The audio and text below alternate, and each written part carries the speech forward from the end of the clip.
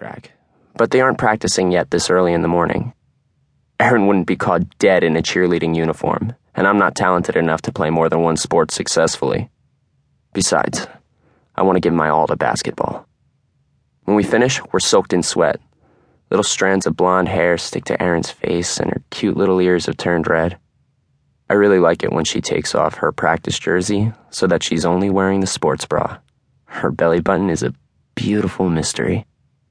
We take a short break as we wait for the school to open up because the custodians are late again. My muscles are warm and my body feels loose. We don't talk much.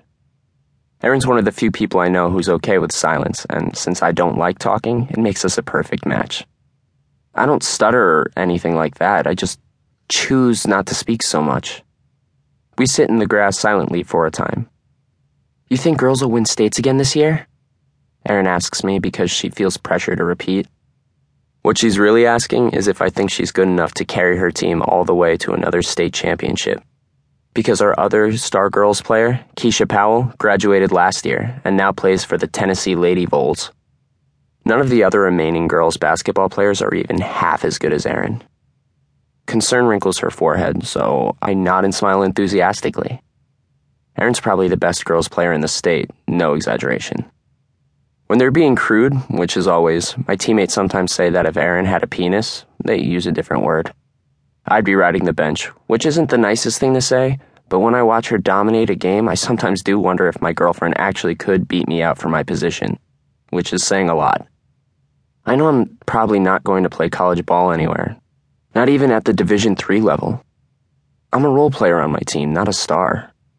I'm okay with that, but Erin has a real chance to make a good college team and earn a scholarship, which is another reason I love training and playing off-season b-ball so much. It's a chance to help Erin. We just want to get the hell out of this town somehow, together, and Erin's basketball career might be our best shot. We talk about leaving Belmont all the time, moving past the history of our families, breaking free.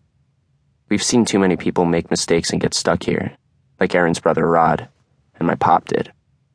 Sitting there on the grass, looking at her beautiful stomach, I start to think about making out with Erin, running my hands up and down her abs.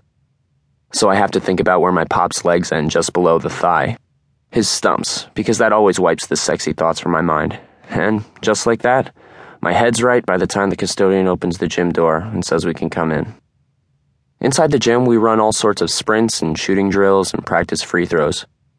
And then we go out to the stadium and run up and down the steps for 20 minutes of chest-pounding, muscle-screaming, lung-burning action. Back in the gym, we're shooting more patterns when the football team comes in for a bathroom and water break. Terrell Patterson, chief carrot dumper, starting quarterback, and star shooting guard yells out from the pack of football players, "Yo, White Rabbit, why you practicing your jump shot, boy? You ain't never gonna shoot in a game, you know this. Your job is to get me the ball. Period." In between shots, I point to Terrell and smile. I'm the point guard, so it's my job to get the ball to the scorers. Terrell averaged 23 points a game last year, and I racked up many assists by feeding him. He probably wouldn't say I'm his friend, but he's my teammate, and so I consider him a brother. I've been the starting point guard for 2 years now. Terrell smiles, pounds his fist against his chest 2 times, and then flashes me the peace sign. "How you doing, White Rabbit's little baby?" Terrell yells to Erin, which makes all the football players laugh. Erin gives Terrell a dirty look and yells, "I am not anyone's lil baby, Terrell." "Damn, the girl mad at me, shoot," Terrell says, making everyone laugh again, and then they all follow their coaches into the locker room.